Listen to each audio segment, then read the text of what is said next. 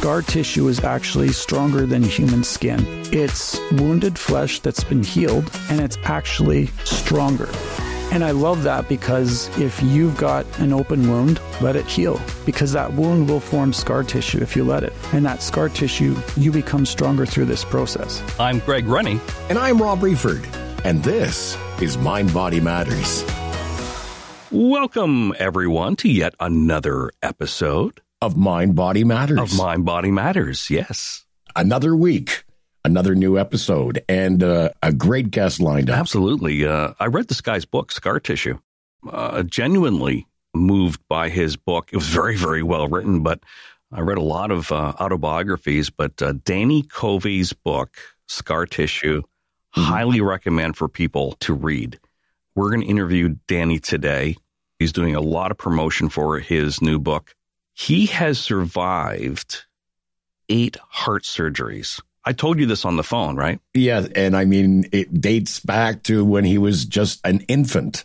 That's when it started. And this is an amazing story. I can hardly wait to have him on the show. What I'm going to ask him about is references that he made in the book about blue skies and then storms. And some of them are like thunderstorms, but his whole life was periods where he didn't have heart surgeries. I mean, he died on the operating table a number of times. It's one hell of a story. Yes. So he had periods of blue skies where it was his surgeries were in the past, and then storms came back up later in life, and he's going to tell us all about that. Here's our interview with author Danny Covey.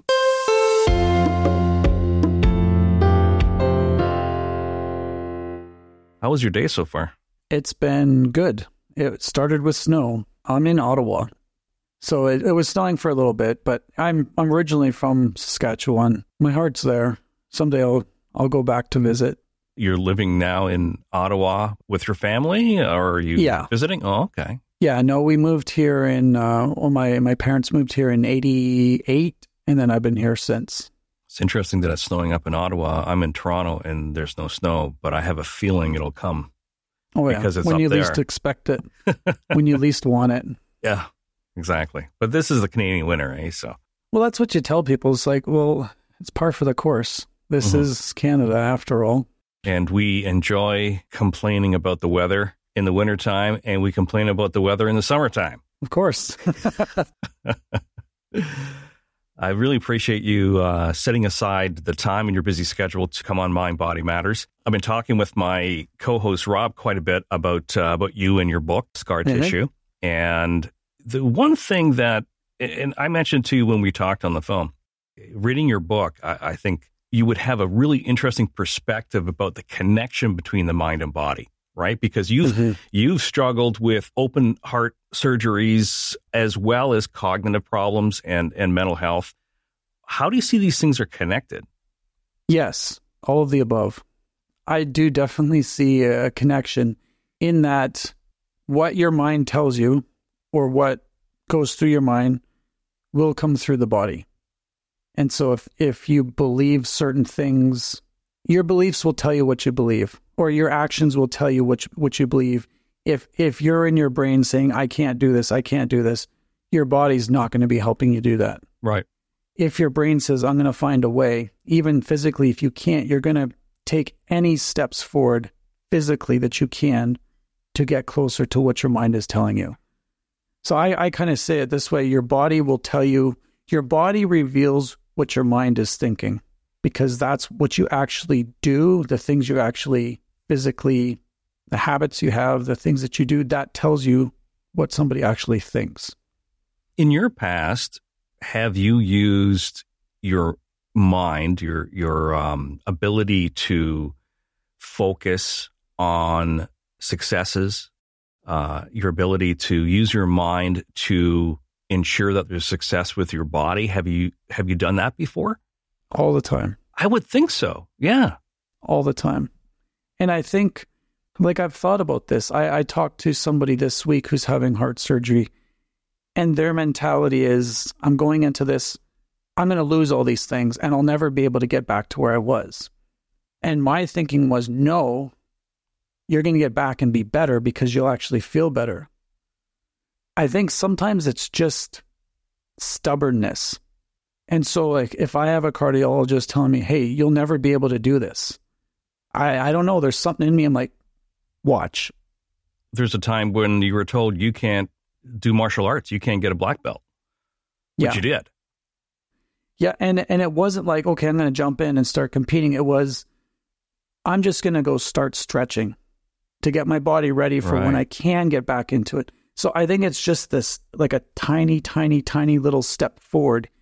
Even if it's, you know what, I'm going to go for a 3-minute walk today because yesterday it was 2.5 minutes. I'm just going to do 30 seconds more. Like that's just that tiny little push towards your goal that I think you need. It sure seems, especially with athletes, they're able to use their mind, envision success, envision, winning the tournament. And I believe that is proof that there's a connection between mind and body. People have done things with their body that is just unbelievable because they went through a series of envisioning that outcome. So it sure is interesting, this connection as we go along with the podcast. Each guest has a different perspective on it, but I'm still amazed, and they've heard me say this time and time again, but I'm amazed how we, for some reason, see these things as separate. That for your mind, for example, you would go to see a therapist. If there are specific things that are wrong with your brain, or if there's specific things that are wrong with your body, you go to a specialist. But there is no communication between all these healthcare professionals. And I think that's a very good example where we missed the boat on this. Have you found the same? Anecdotally, I can tell you if I walk into my doctor's office, I'm walking out with a prescription for something. Mm-hmm. And then I've heard of cases and, doctors in Japan, you come to them and you're having a physical problem or you're experiencing depression or whatever it may be. They're going to ask you, how's your diet? How are your relationships in your life? It's far more inclusive of every aspect of your life, not just, like you said, just segmented to one area. Right. Let's talk about storms. In your book, you talk a lot about storms. And I think it's a great analogy. Your first storm happened when you're 18 months old? Yeah, I had a small heart surgery at 11 months. And then my first storm, like the big surgery, was 18 months. Open heart? Yes. My God. How did your parents cope with that at the time? They must have been terrified. That's the thing that, looking back as an adult now, I don't know how they did it. Because I think, now that I have kids and, I would 100% of the time rather be the patient than be the parent of the patient. How they got through it, I think there was an acknowledgement that they knew this was beyond their control. And with things that are beyond your control, you can either fight to keep control or you can just let it all go. And I think they realized we there's nothing we can do, and I think to their credit, they acknowledged that.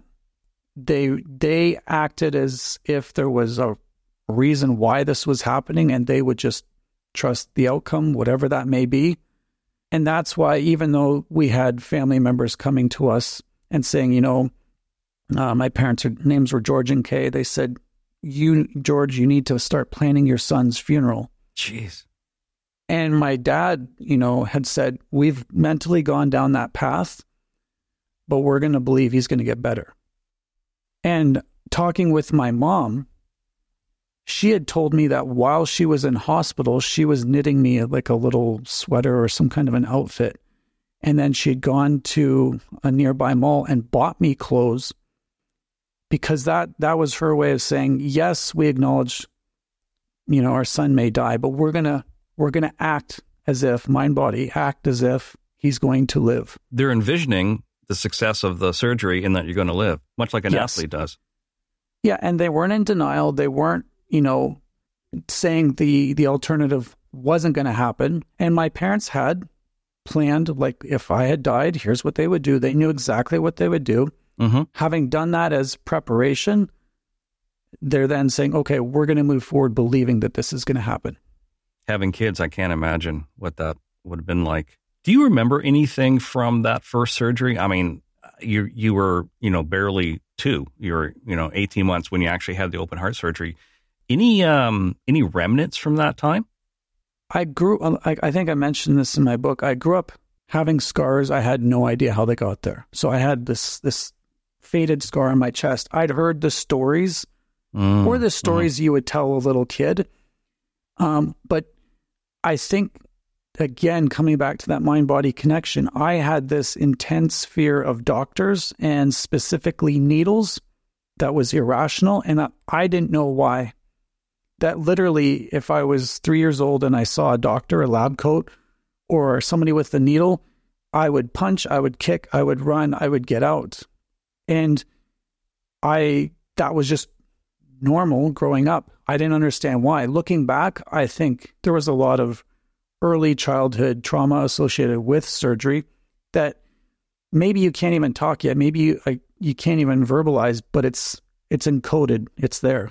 And so I don't specifically remember, but I would say it this way. My body sure remembered.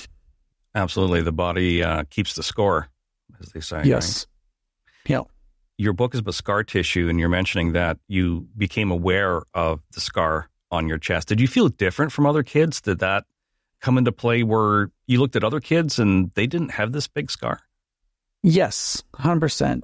I don't want to say that I was lumped into that special, but it was like there were certain things that I couldn't do because I'd had surgery. So I'd hear the stories, oh, Danny, you can't do this because you had surgery when you were little and you got to be careful with your heart. Yeah. And so it was maybe special is the wrong word. It was a special treatment. Didn't do gym class, couldn't do rigorous sports. I didn't really have an interest in sports because I couldn't like competitively do them. So I think, yes, there was growing up, there was a difference. I'd heard the stories, wow, you almost died and you lived and this is great. But again, what do you understand about that when you're 5 or 6? Or you don't. You just know him slightly different from the kid next to me in some way. Your siblings, your brother, as you mentioned in the book, struggled with that. Like you said, it's not being special, but special treatment. And he felt you got a lot of special treatment. So you must have had a lot of conflict with your siblings growing up.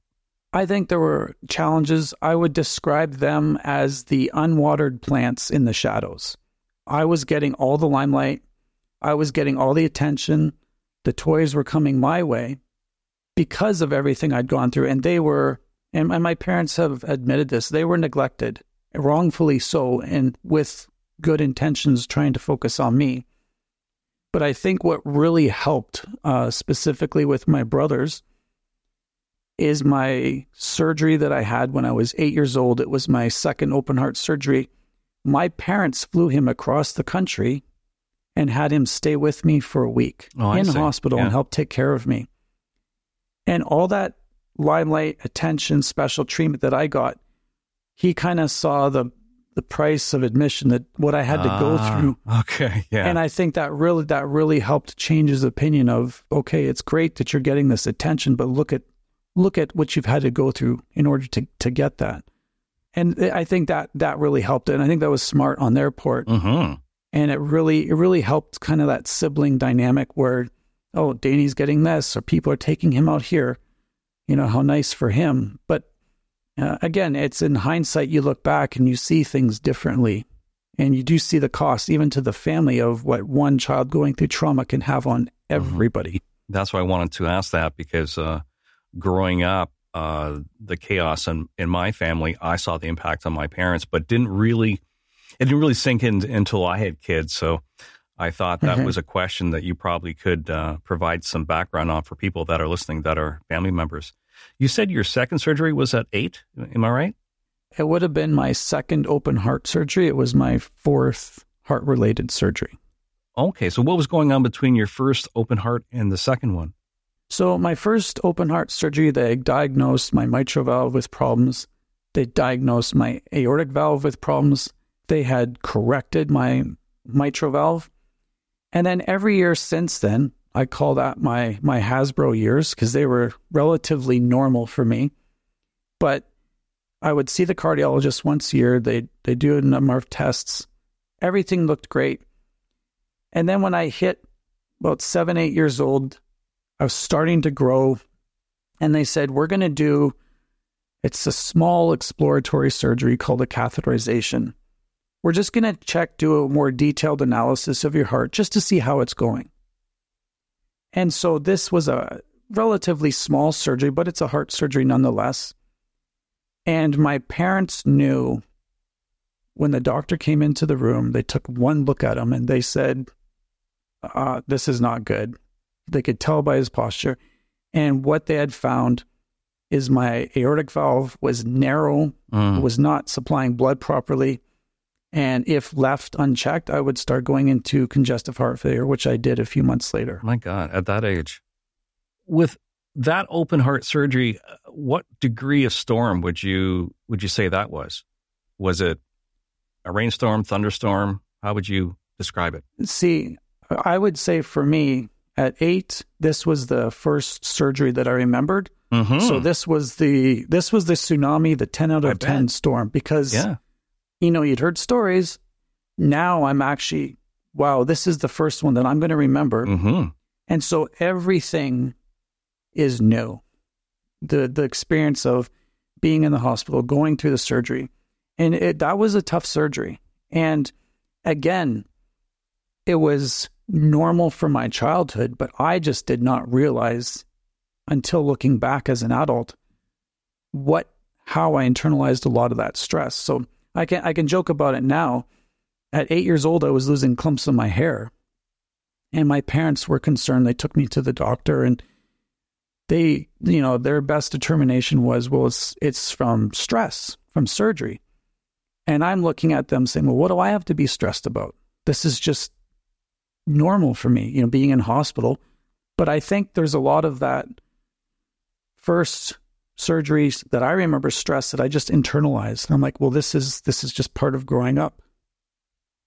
And I didn't realize until now. You reflect back as an adult and you're like, hold on, some of those childhood experiences aren't normal to everyone. Like that's a unique thing.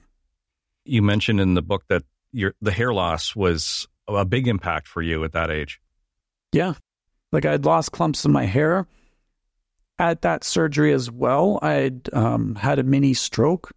So that was my first kind of introduction to cognitive challenges where I forgot my math, my learning how to do my times table.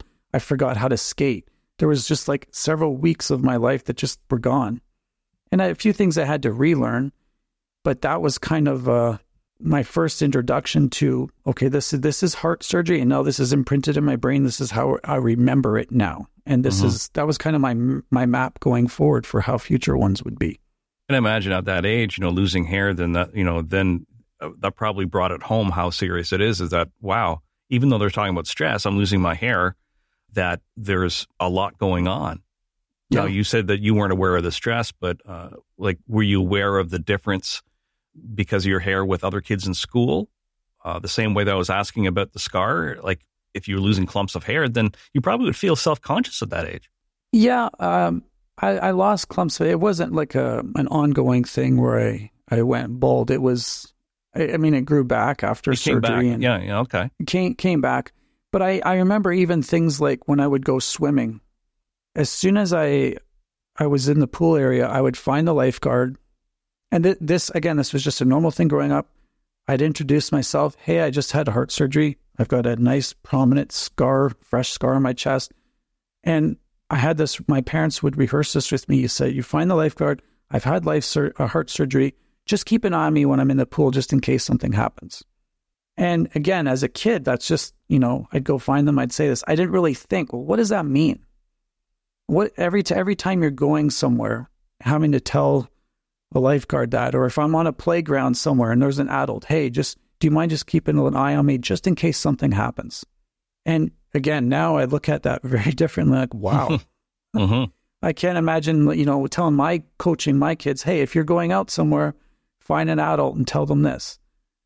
And again, I think I look at my parents And I look back and I think they weren't helicopter parents. They could have been, but I'm very grateful that they gave me a certain amount of autonomy to go out and do things independently while still being responsible. They didn't tether me to this condition and this diagnosis. You'll never be able to do anything. You can't. They gave me a long leash, which I'm in retrospect very, very thankful for. I'm sure you're very thankful for in Toronto. Maybe, people in the U.S. aren't aware of this, but the sick kids in Toronto, you had the ability to travel from Saskatchewan to Toronto to sick kids during these open heart surgeries. Mm-hmm. I mean, what a gift to have. This hospital has changed so many lives and so many families. Yeah. And even growing up in Saskatchewan, my parents had seen 10 different cardiologists. And the 11th one said, something's wrong. I can hear it. Get them to Sick Kids. And Sick Kids is a world-class hospital for children. Oh, yeah. And so I got the best care that I could possibly get given the condition that I have. And I'm extremely grateful for, most of my 7 out of 8 of my surgeries being there. Good Lord. Wow. You also talk about blue skies. You talk about storms, but also blue skies, nothing but blue skies sounds like a song. I think, is that where you got it from? I don't know. I'm sure there's a song about blue skies or a few of them. It's almost like word for word. So you're a lyricist as well as a writer. Was there a period of blue skies, a period of just regular growing up after the surgery, or did you go into another surgery after you were 8? So my Hasbro years were a bit of a blue skies, and that was from age 1 to 8. G.I. Joes and all that kind of stuff, eh? G.I. Joes, Transformers, like that. I was in my element. Yeah. And then, like I said, when I was 8, I had that second major open heart surgery, and the results of which, basically, it repaired my heart, but then the valves started narrowing again. And then there was another surgery on the horizon. And that's where I talk about, maybe it wasn't blue skies, but there were some storm clouds, but they were off in the distance. Oh, I see. Okay. So I had a ballooning surgery to help try and balloon my valve when I was 12. I had another catheterization at 13. And then my third open heart surgery when I was 14. So between 1985 and 1990, I had 5 surgeries in 5 years. Oh my God. So that's a lot of storm. Yeah. And then at 13, I had a mechanical valve put in my heart. And then for the first time ever, now I'm healed. I can actually do things. I can actually find my limits and test my limits. And that's where, for me, those blue skies they were there. I think you said you started to realize that you can breathe better after that operation. Is that right? I could breathe. Yeah. I didn't realize, this was labored breathing. To me, that was just breathing. Wow. And it's kind of that analogy, you ask a fish, what's water? And they're like, I don't know. So, but really 13 to up until I was 40, that was blue skies. I went from the kid who had surgery to becoming the young man and then adult. But I had a long stretch where I just, life went on and it was blue skies and no problems whatsoever with my heart. Life went on and you discovered a book, Keith Vitale's Karate for Beginners. Oh, I'd watch sometimes from a hospital bed. I'd see Jackie Chan, Sammo Hung, Jean-Claude, Bruce Lee, all these guys just spinning and jumping and leaping and kicking. And I looked at that and I thought, that's incredible. Like, this is amazing. And I could never do gym class. I could never do anything. But I'd pass by this book at the mall and this guy in his karate pose and he's on the front. And I'm begging my dad, like, please, please, please let me get this book. He's like, all right, fine. So we get the book and it's a step-by-step how to do karate. Learn it yourself. And so as a young kid, my shirt's off. I'm standing in front of the mirror in my bedroom and I'm like holding the book in one hand and practicing a punch in the other and practicing a kick. It was like homeschool karate. But that was my introduction into just taking a little bit of control, a little bit of agency. I was going to ask that. I can't get a black belt, but I can buy a book and I can start learning some basic things. Did you find that? Go ahead. There's a great question coming. I can sense. Did you find something in watching the movies with Jackie Chan and Bruce Lee, looking at what they're doing, as that they had agency, that they had a sense of control over their body and a power? Like, what appealed to you in martial arts, especially watching the movies? It was acrobatic. It was excellent. It was fluid. It was movement. It looked effortless compared to the guy confined to a bed or carrying an oxygen tank around. So I'm looking at that like these guys are from a different planet. Like they're on a whole new level. And that's why even just having a karate book where I saw them punch, and I'm sure a lot of kids did this, but I'd had my VHS tape and I'd pause and I'd look, how is he swinging his foot here? How is he doing this? And I'd try to mimic that. Like it was an escape into this other world that I didn't feel like I could ever do. But it's like, well, I'm just taking this tiny step towards it. That book, purchasing that book was step one of this journey to later on go and do incredible things. You mentioned that through these surgeries, you had a mechanical valve. Like what is that? And when was that introduced? So with each surgery that I had at 1, at 8, and then at 12, my aortic valve would constrict. So just think of like a garden hose and it's pinching at the very end. And every time they would try and open it up, they'd put patches in. And it would, as I grew, it would shrink back. Oh, I see. Okay. So the concern was when I hit puberty and my body starts to grow, that valve is going to constrict even more. And rather than just try and open it up and put a patch, the doctors removed the valve altogether and put in a mechanical valve. And so the decision was at the time, well, what size of valve do we put in? If we put in a child valve, we'll have to redo the surgery if he grows. So they decided, hey, at 14, we're going to put in an adult size valve and he will grow into it, which I did. But that valve meant now I'm getting proper blood supply to my body for the first time in ever. And it's mechanical, it's plastic, it ticks. And the ticking is the blood pushing the little door open and then it closes. And so there's this just like that. And to a 13-year-old or to a 14-year-old, it was like I was the bionic man. Like I'm getting machine parts and I'm like a robot and I'm a cyborg. Like that's the part that went through my head. So even though I was, I was anxious about the surgery, I was also excited about what it represented. Just like if you told somebody today, hey, you've got health problem X, we're going to put in mechanical parts that will make you so much better. You're like, that sounds great. I mean, there's some pain to go through, but that sounds great. And that's what that was for me. So age 14 was like this health renaissance for me where I'm like able to do, and I'm discovering, and this valve is ticking and I'm like, I'm mechanical now. I'm like Darth Vader. Well, this was around 77, so it would be in around the time of Star Wars. Yeah, 77. And so it was just this whole world that opened up to me that I never had before. Hence the blue skies. We're going to talk more about agency because what I understand is that once you got into therapy later on, then you started looking at this word. And I'm not even quite sure the definition. So I think, reading the book, it helped me. And I'm a therapist, so I really didn't know what agency meant. But I imagine at that age, especially the auditory part, if it's ticking, did that give you a sense of agency or a sense of control that you're alive? Because you're actually listening to your heartbeat, basically. Yeah, it's interesting. There was some adjustment. I didn't know. I don't know if I didn't think to ask or I was told and forgot. I didn't know that when they put that in, I would actually audibly hear it. Oh, really? It was only after? Yeah. When I woke up, I'm hearing the beeping of the heart monitor. Yeah. I'm hearing this machine. And then I'm hearing this ticking. And I'm like, what's that?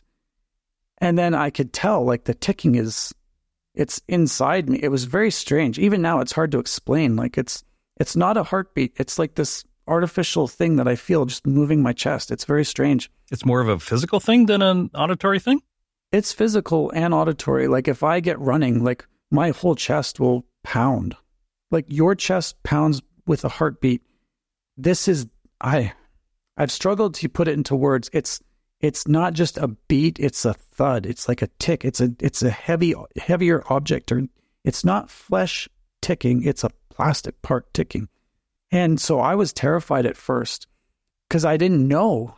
And then I was told, and I remember, the first few weeks after surgery, I'm having this dream where I'm being chased by, these goons through a warehouse, and they're, I'm hiding behind some pallets, and they just stop and they listen and they hear my ticking and they run over and find me and they start shooting at me.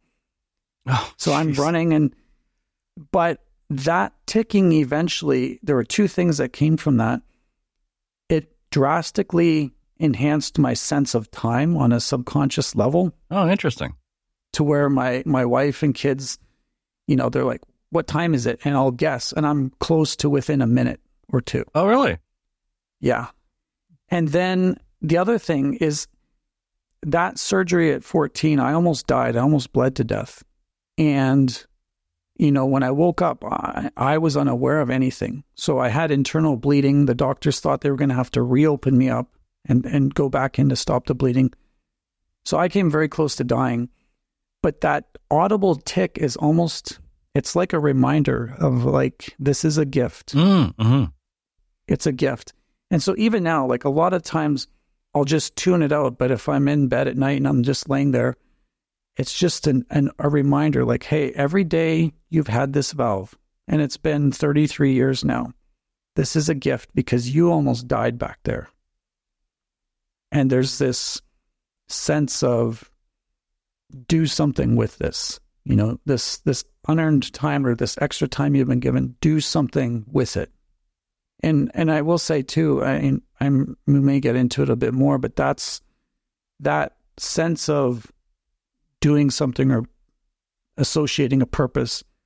That's where some of the survivor's guilt of almost dying so many times, but I'm still here. What am I here for? Do something. Like that's where that survivor's guilt kind of crept in over the years.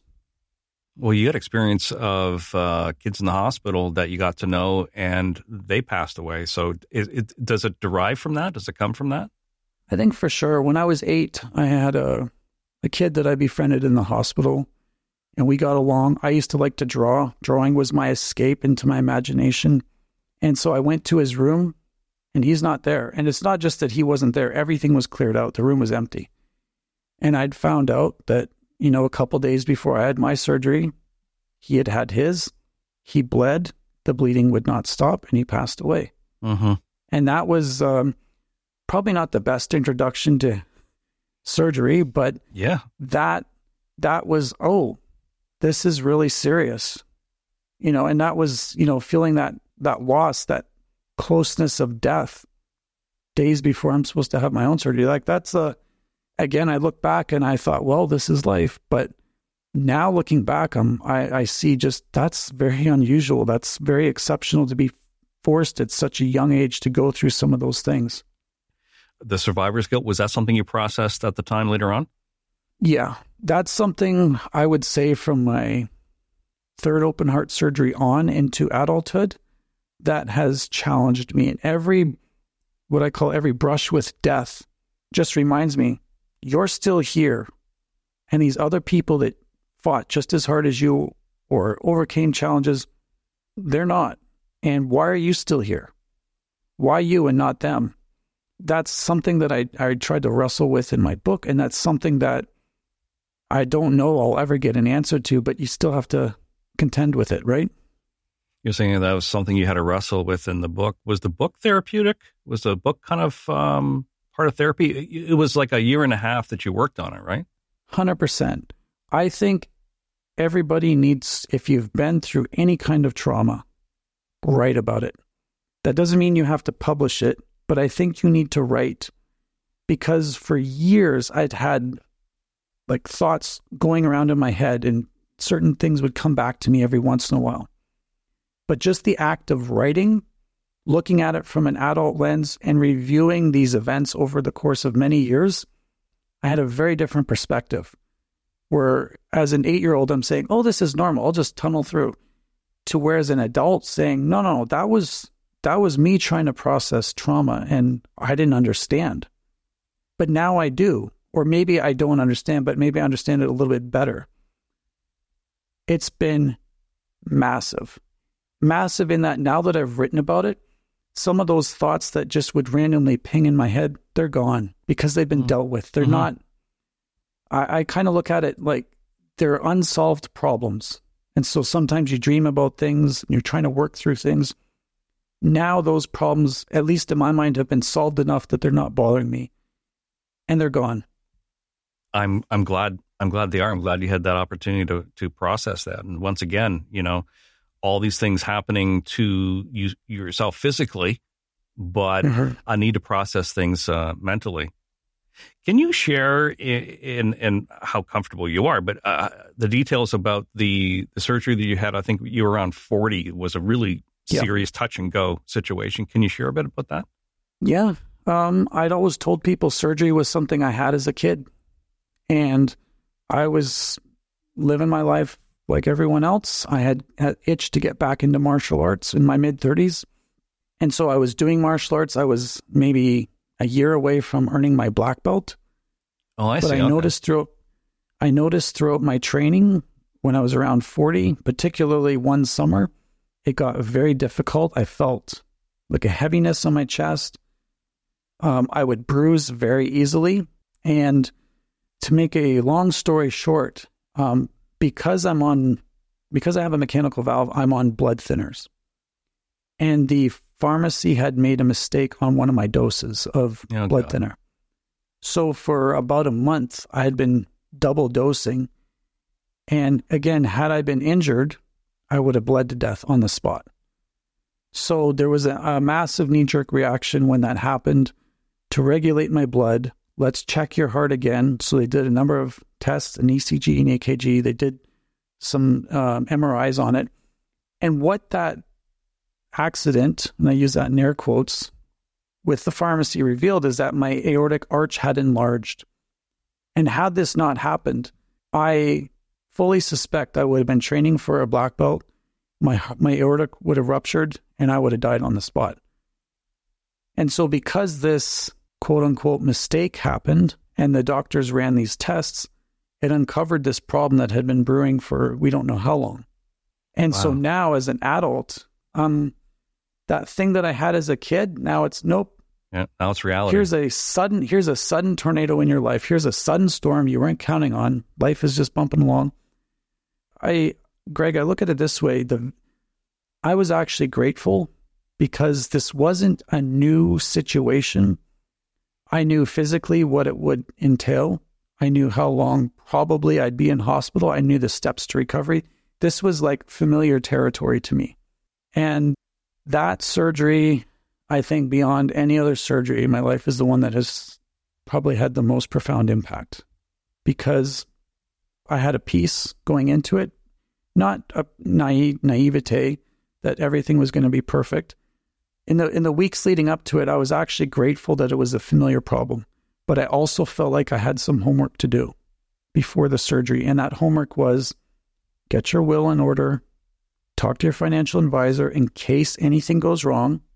And then part of that too was if I'm not there for my kids one day, write a letter to them. And again, this was kind of what my parents had done years before. They planned for the worst outcome, but they're going to step forward believing the best. So I did that, writing the letters to my kids who were young at the time, just saying, I'm sorry I can't be here for whatever this future event is for you, but here's what I hope for you. That was very hard. But at the same time, I'm so glad that I did that because I feel like with my wife and children, it cut out a lot of the needless angst that teenagers have towards their parents because it forced us to face this together as a family. So that was kind of my preparation going in. And then when I had the surgery, my aorta had ruptured. Oh, my So God. the surgery was supposed to be, I wouldn't say a scheduled, but they were going to replace my aorta with a mechanical aorta, replace the arch, replace the valve. Right. When they opened me up, it had already burst. And I should not be talking to you. People that have aortic aneurysms, they don't live. And that's been challenging for a lot of reasons because, again, that's when waking up from that surgery, knowing what had happened, how touch and go it was, that for 9 minutes I had no blood, no oxygen, heart not beating, no brain activity. To wake up from that and just be told this is what happened. My surgeon, told my wife and my family, we almost lost him. And that's when that struggle with survivor's guilt, like, oh man, I've dodged a bullet again, or I'm still here. Why? What am I supposed to be doing?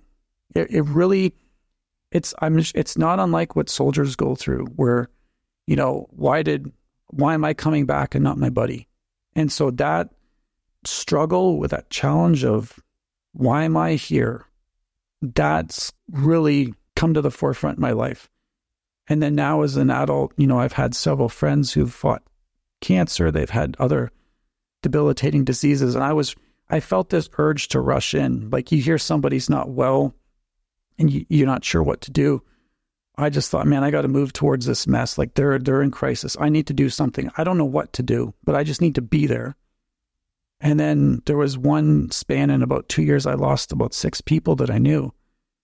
And that's really like driving home this impending feeling of like, why are you still here? Why then? Why aren't they? Exactly. Yeah. And that's where that's why I use the term wrestle, because it was a fight. Like, I don't know. And I don't come to in my mind, a really good answer. There is no answer, but I still think you got to do the time and wrestle with it. My understanding is that shortly after this, that you went into therapy and talked about the survivor's guilt, processed a lot of things, but also I would imagine that you went into therapy because there was a cognitive impact after this surgery because of the loss of oxygen to the brain. What happened there and what was the result? Do you still have that today? So it was an issue. I didn't notice at first. I was on a lot of heavy medications, morphine, several really heavy duty meds. So you're not really fully cognizant. It was when I came home and I'm starting to wean off of some of these medications.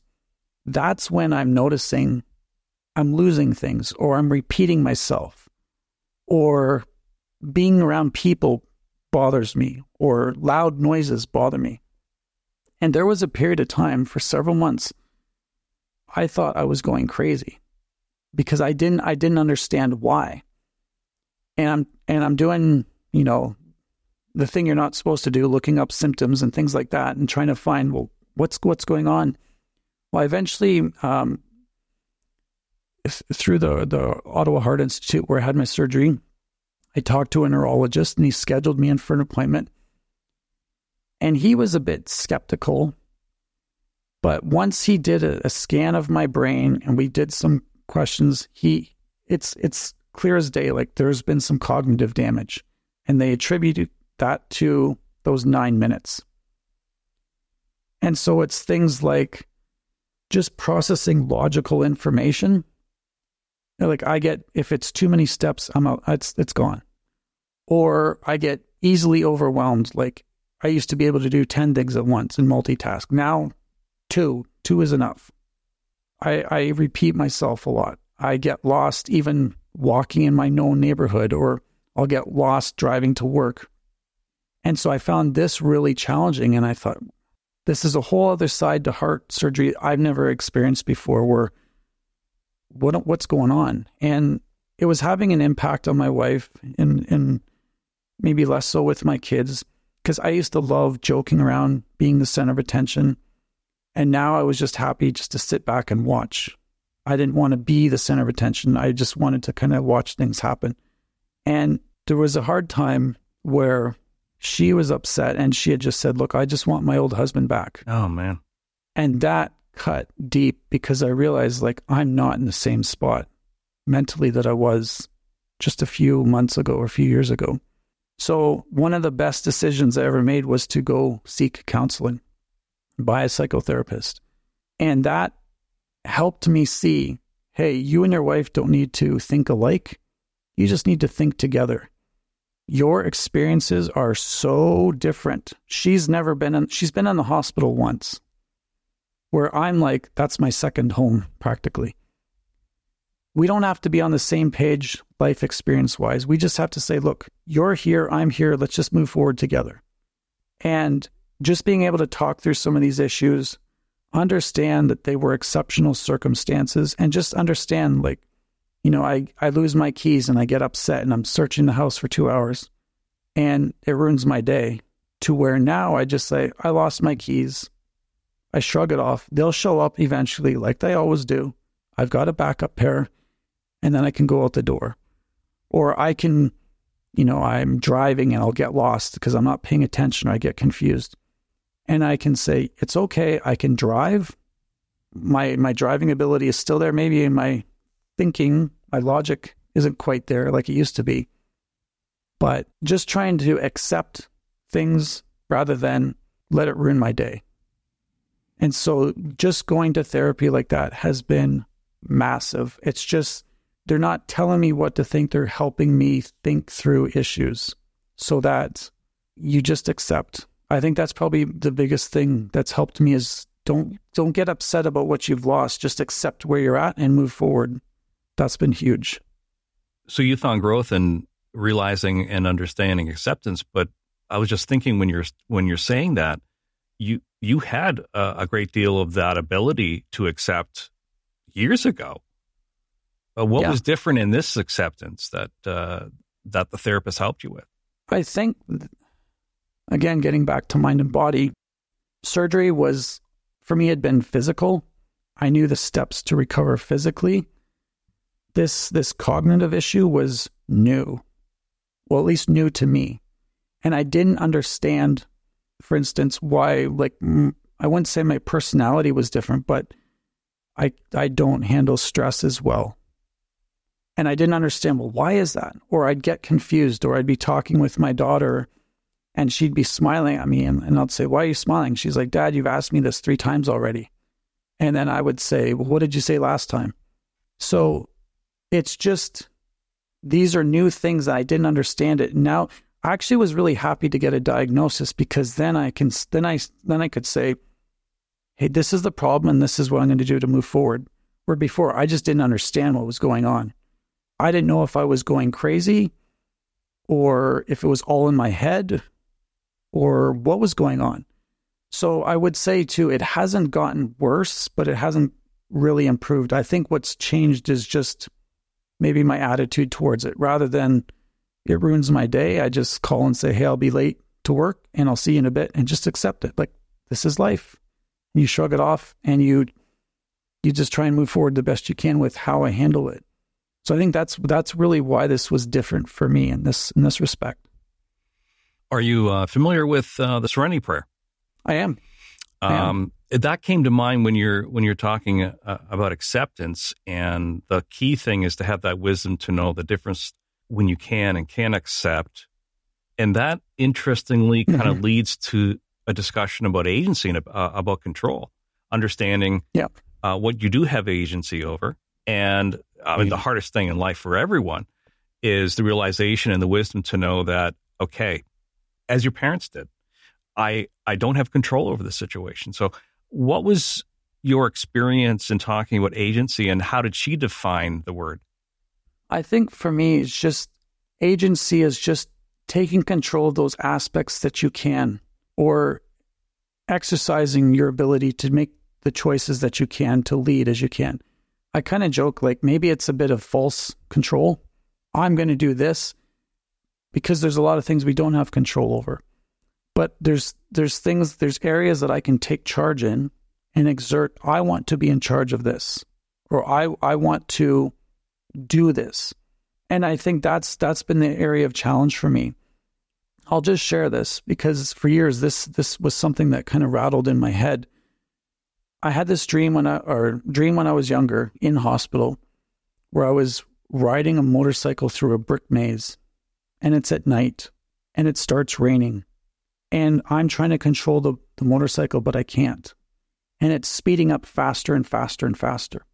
And I'm trying to turn it. I'm trying to control, but it's like it's got a mind of its own. It's just turning and weaving. And I remember in my dream, I was screaming and I was crying.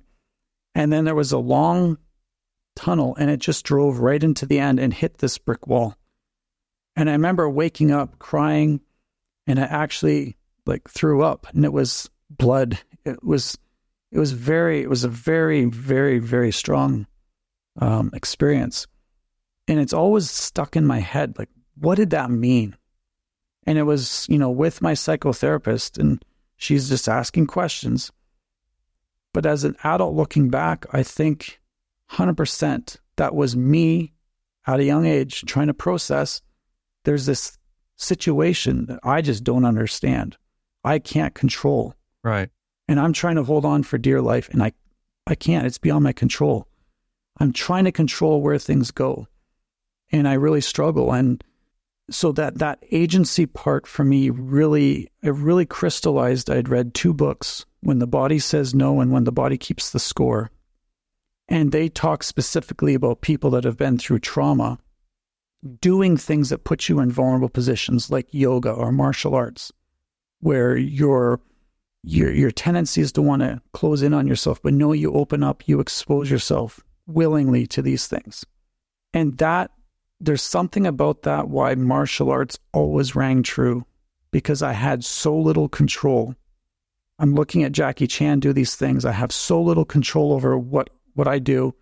And now as an adult, I'm the one doing the spin kicks. I'm the one flipping people. And it's that illusion of control, but it's that agency. It's that taking personal agency and taking the steps, even though for years it looked impossible. And it was like, you'll never do this. And it was a battle with my cardiologist. It was a battle with my parents. But the term I'd always tried to use was to risk responsibly. Everything about life is risk. You go out in public, it's a risk. You walk under a ladder, everything's a risk. And so the idea is not to minimize risk. In every instance, you have to willingly subject yourself to some, and that's how you live well. And so that my challenge was to my cardiologists, you can't do that. You've got a bad heart. Well, what if I did it but didn't compete? And you're speaking about the black belt. You said to them, yeah. I want to move on, because I think you had your green belt by the time you were in high school? I had a green belt, yeah. And then you were thinking about black belt, but then the major operation that you shared happened. How did you broach this? How did you approach this with your parents and your cardiologist? Like, what did you tell them? Oh, I was a bit of a salesman when I was a kid. I just said, look, yeah. And my parents went and interviewed. They when I was a kid, they interviewed my instructors and, said, he will not do this. He will not do this. But it was just, I said, look, if it's too much, I'll back off. And if there's competition, I won't do that. But let me go through the motions of everything else. Let me train as if. And then, as an adult, it's the same thing. I'm literally showing my cardiologist YouTube clips of jiu-jitsu so he can see it, because in his mind, he's thinking it's cage fighting, and it's bare knuckles. I said, no, it's not that. Right. Yeah. So it was just showing him, like, this is what I want to do. And I'm going to be responsible. I'm going to risk, but it's not a stupid risk. It's not an unnecessary risk. It's a calculated risk. But I want to inch forward to what I want to do. The irony to me is the net effect now is when I have my checkups, they'll say, your heart's actually doing really well. All that stuff we told you not to do has helped train your heart to make it stronger. It became stronger. Yeah. So if I had never trained for the past 10 years or 20 years, what would my heart look like? So I think you willingly subject yourself to difficult things, and that actually makes you stronger. And again, you don't go past your limits. And I've bumped up against my limits. I'm like, okay, that's as far as I can go, and I'm not going to go past. Maybe I'll come up to the edge and wave at it, but I'm not going to push because I know what it could do. But I'm going to push with safely in that zone that I'm able to. And I think that's true of everything. You push within your limits, and that's eventually they expand, they'll grow. As in all good books, and like I emailed you, this is one of the best memoirs I've ever read. And a lot of it had to do with the structure. A lot of it had to do with this amazing story of resilience. But as in good books, at the beginning, they give you a little bit of the key story. And at the very, very beginning, you talked about being in the parking lot with your gym bag just before the tournament. And then later on, you go into detail. Can you share the details of what was going through your mind before going into the tournament to demonstrate? In my 30s, I started doing jiu-jitsu, Japanese jiu-jitsu. And I didn't want special treatment. I didn't want, we're going to treat you different. So I never told my instructors for the first year or two that I had any heart issues. And when they found out, they were understandably upset. Yeah. But my rationale was I don't want to be treated differently. But I'd always had it in my head, that black belt is an impossible goal. It's something I was told I could never do. And so when I started, and I'm a white belt, I never saw the path to get there. It was just this dream, almost like a pipe dream. And as I got closer and closer, and it was always a battle, it was always a struggle. It was always breathing heavy, out of breath, challenged, but still showing up. So as I got closer to black belt, I thought, I don't know how I'm going to do this. I don't know if my body can take it. I want to risk responsibly, but can I do it? So the months leading up to before the black belt, I had surgery. 20 months later, I earned that black belt, but it was always a goal. Like it's that impossible goal. So I'm sitting there in the parking lot the few minutes before the black belt exam begins, and I'm just collecting my thoughts. I didn't want to rush in. So I sat there, I'm closing my eyes, the radio's on, and I thought, I've been preparing for this moment for years. Will I be able to do it? I've tried. I might fail, but I think I have to try. Even if they're pulling me out on a stretcher, you have to try. And just to clarify, I didn't think that was going to happen. I wouldn't risk that. But I thought this is the culmination of years of being told no. This is the culmination of training that I know if I'm smart, I can safely do. So it was big, and it was a challenge to myself because I honestly didn't know. I don't know if I can finish this exam, but I'm going to try. It's that one step forward. I'm going to try. And the beautiful thing was the exam was, I will not say easier, but it wasn't as horrific as I thought it would be. And I actually enjoyed it, which is crazy. You enjoyed it. It wasn't like a typical exam where you tense up. You enjoyed it. Yeah, it was hard, no doubt. And I had lived and breathed jiu-jitsu. I knew that curriculum inside and outside. Like I knew it really well. So to me, the challenge was, can my body take it? That was it. I knew it up here. I knew the moves. Can I take it? Yeah, spoiler alert, I made it. So read the book anyway, guys. There's one phrase in the book that stood out when I read it, and I went back to it just before having this interview, and it just jumped out at me. Is you wrote, "I do believe strongly that there is a purpose to our suffering. What we face is not accidental." It does relate to my Eastern philosophy. In Buddhism, they say life is suffering, and we go, geez, wow, that'd be downer. But it isn't.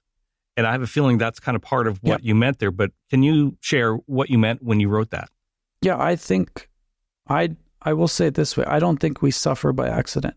I think suffering is a human universal. You will suffer. I will suffer. We both have. Anyone listening to this has had some degree of suffering in their life. And, to adhere to your Buddhist philosophy, there will be more. It's a given. And what I've tried to look at is that's a given. So what do you do with that? And I've often thought, if I had acted in my marriage like there's no reason for suffering, if I had gone through these surgeries and said, this is all just happenstance, there's no reason for it, maybe it's a mistake, maybe it's what's supposed to be, I don't know. what would my life be like? If I had parented as if all of this was, maybe it's supposed to happen, maybe it's not, there's no reason for it. I think my marriage, being a dad, going through surgery, my outlook on life would be very different. But I think, again, back to your mind-body connection, you act out what you actually believe in your mind. Mm-hmm. And for me, I do believe there's reason why we suffer. I don't think we will always know why. And I don't think it's the first question we want to ask, but it's the question you'll never answer is, why me? Why did this happen to me? I'll never know. I'll never know. But I will know, and I can get answers to this question. There is a reason I'm going through this. What is this teaching me? And that's where I get a whole lot of answers. That's where, when there's hardship that I face, I don't know why I had 8 surgeries. Why couldn't it have been 2? Why couldn't it have been 0? But hey, I could list out tangible things that every surgery has taught me that have helped to make me a better dad, better husband, better friend. So I think that's the real value in any suffering we go through, is that's where I kind of slow down, I pay attention. I'm like, all right, what do I need to learn here? It's like a new grade in school. There's tests, there's all kinds of stuff coming at you. Teachers aren't just writing tests and throwing things at you just to be like, haha, see what happens to him now. They're trying to do something with that. And that's kind of how I look at this. It's forced curriculum that you have to go through. That old adage, in school, you get taught a lesson and then you get a test. In life, you get the test first and then the lesson is afterwards. And I do believe that. And I think that's helped me accept a lot of what I've been through is just knowing, look, it's not all without reason. I don't understand it, but here's 3 things that I can directly apply to my life to make it different. I haven't heard in our discussion here or in the book where you said, why me? I'm sure you did. But for people listening, very often why me leads to a perception of being a victim. And I think that's one of the first things you wrote in your book is that I'm not a victim. If someone's listening and they're in that space, something's happening in their lives and they're going, why me? How can they move away from seeing themselves as a victim? What advice would you pass along? I think first off, it's a fair question to ask. But I think, like I mentioned, if you're asking the why me, you will never get an answer. And I want to say it carefully too. I say I'm not a victim, but we've all been victimized by things, maybe people, situations. So I'm not saying we don't go through hard things, not at all.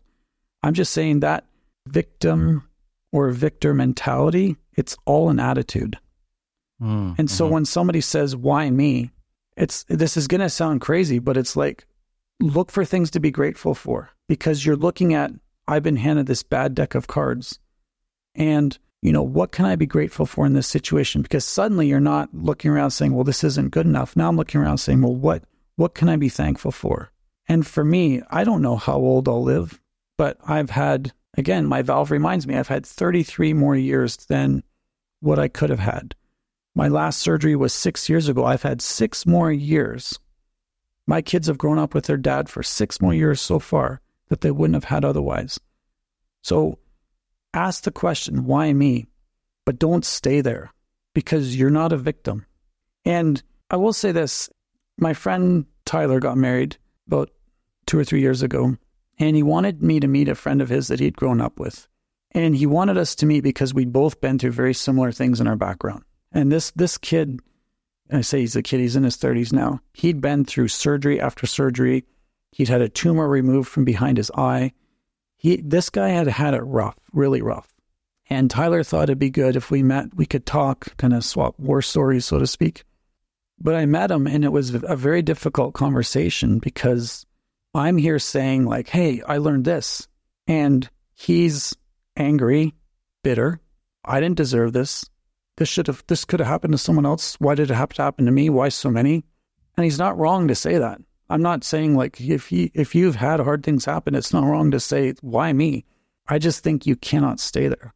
And so I'm talking to him, and it was almost like a bizarro version of myself. We both had very similar backgrounds, but where we landed mentally was very different. And It's not like, I'm better than him, and it's nothing like that. I think it's been my protection in a way to say, never mind the why, the what. That's the key. That's where the growth is done in the what. Yeah, the what. So it was a hard conversation, but to me, it just really drove home. You can't stay there. If you stay there, you're not going to grow. Life is going to be hard. You're going to miss a lot of silver linings because all you see is the clouds and the rain. Your book, as I said, and I'm being genuine and honest, one of the best memoirs, or I'm not sure if you refer to it as an autobiography, but one of the best memoirs I've read, and a lot of it had to do with, it was just very easy to follow the structure, follow your story, and it was just so amazing what you went through and the resilience that you have.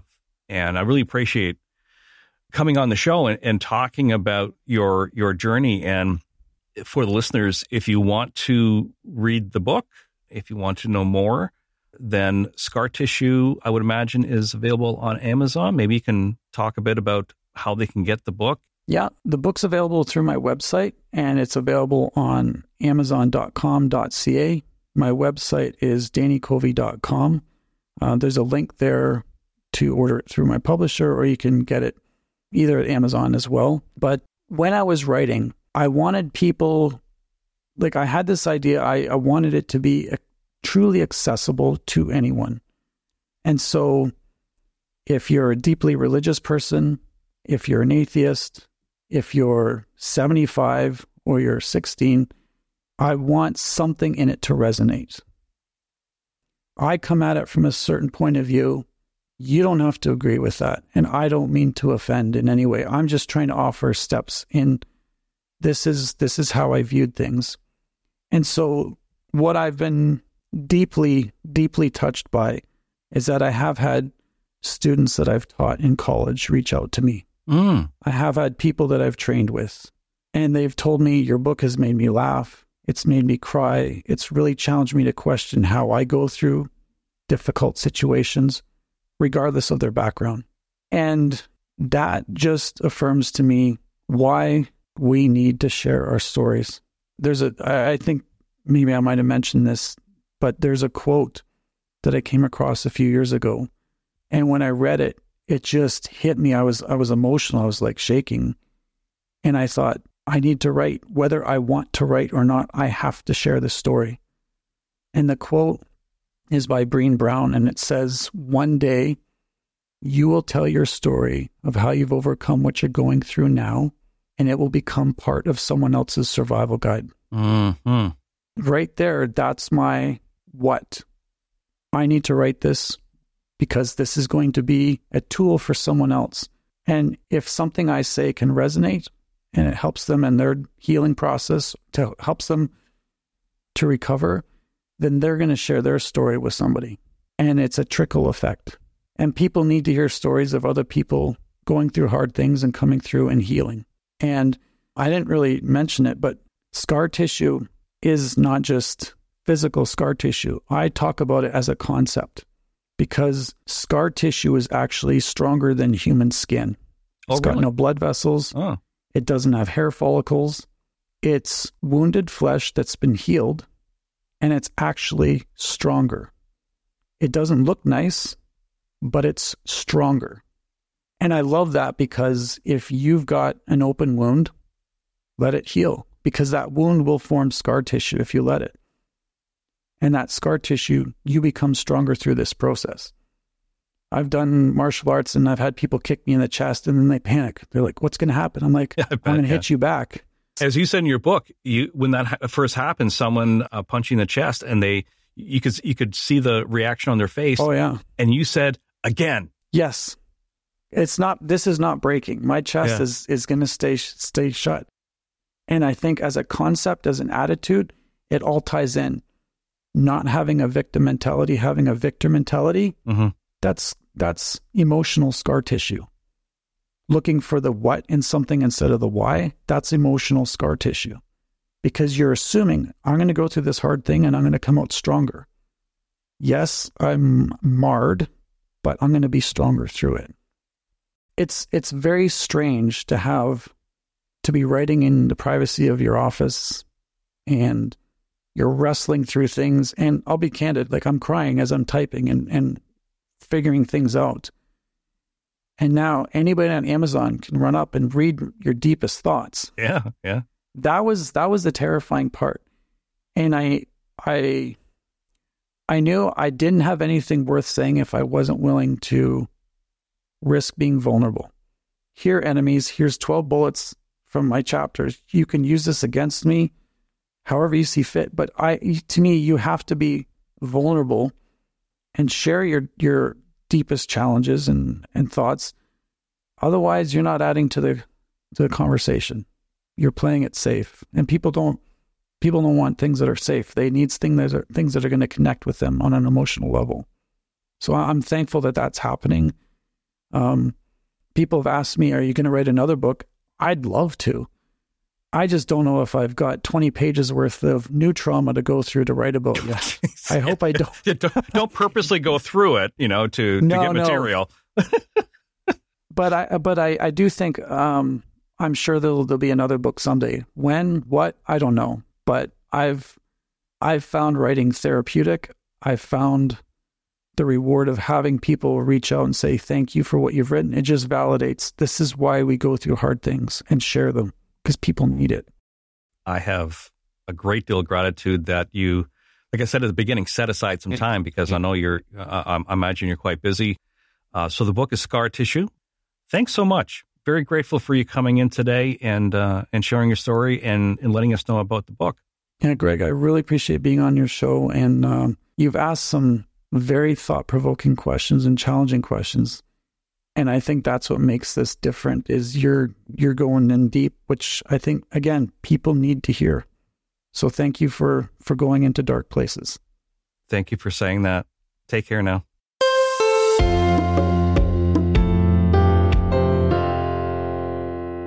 And an absolutely amazing story. Mm-hmm. We all go through stuff in our we life. Ask, why me? Why is this happening to me? Well, and that's what I was just going to say. Why me? How many times have we said that to ourselves through our journey? He says we experience stuff in life, as he calls it, thunderstorms. And then you go through these periods of blue skies. But just, he's gone through so much, but just his ability to look at life in a positive manner. As he said, there's a reason for everything. I'm moved by his story, and yes, I'm going to read his book. I mean, everyone should read his book. I mean, there are a lot of books out there, and, like, no offense to other authors that we interview on the show. And by the way, there is a lot of books, a lot of authors coming up about physical wellness in the next little while. We've always talked about mental wellness.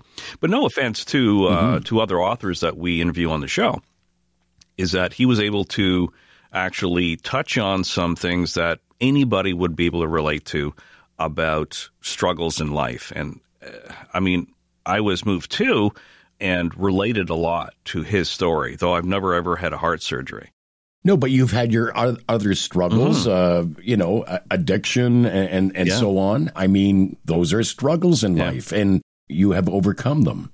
But, it's still a day-to-day battle, isn't it? Oh, yeah, especially the depression. Yeah, I mean, but I can relate. There have been blue skies for me, and back in '96 was a hell of a thunderstorm. You know what's really sorry to laugh, but go it's ahead, right. laugh at my expense. That's okay. Well, yeah, but here's a good segue. Laughter is the best medicine. Yes, absolutely. And on Mind Body Matters, we focus on topics, as I mentioned, that are mental wellness and physical wellness. Next week, we're going to talk about laughter.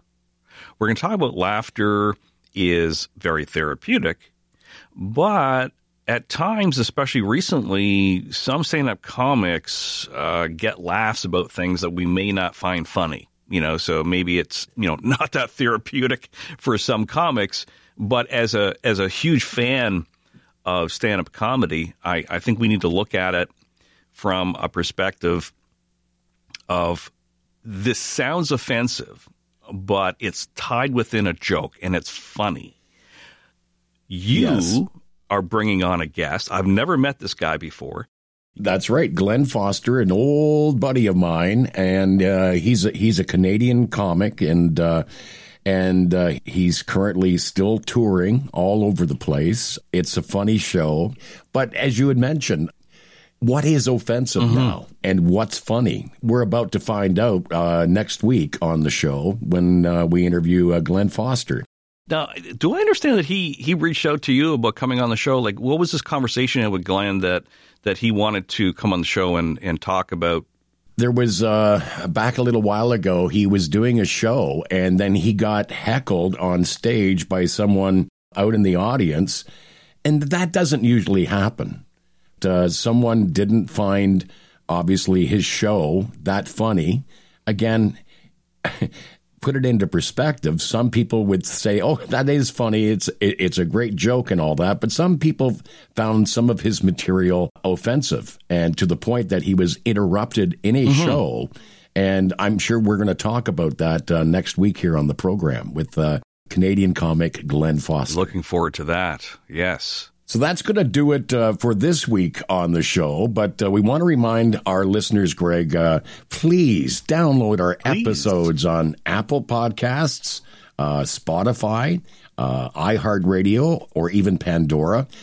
Give us a review. And if you like our show, give us 5 stars. That would be nice. And by the way, you could also email us with comments and ideas about upcoming topics on Mind Body Matters. So please do so. Please do so. And you mentioned Pandora. That's something new for us, is that we're now on Pandora in the U.S. That's a huge get that we're also on that platform. So very excited about that. Mind Body Matters is a great media podcast. We'll be back again next week with Glenn Foster. Meanwhile, be kind to yourself. And most importantly, folks, be well. Thanks for listening. And if there's a topic that you'd like to hear about, drop us a line at mb-matters.com. Be sure to like and follow us on all our socials. And if you like what you hear, hit subscribe or follow and share with your friends.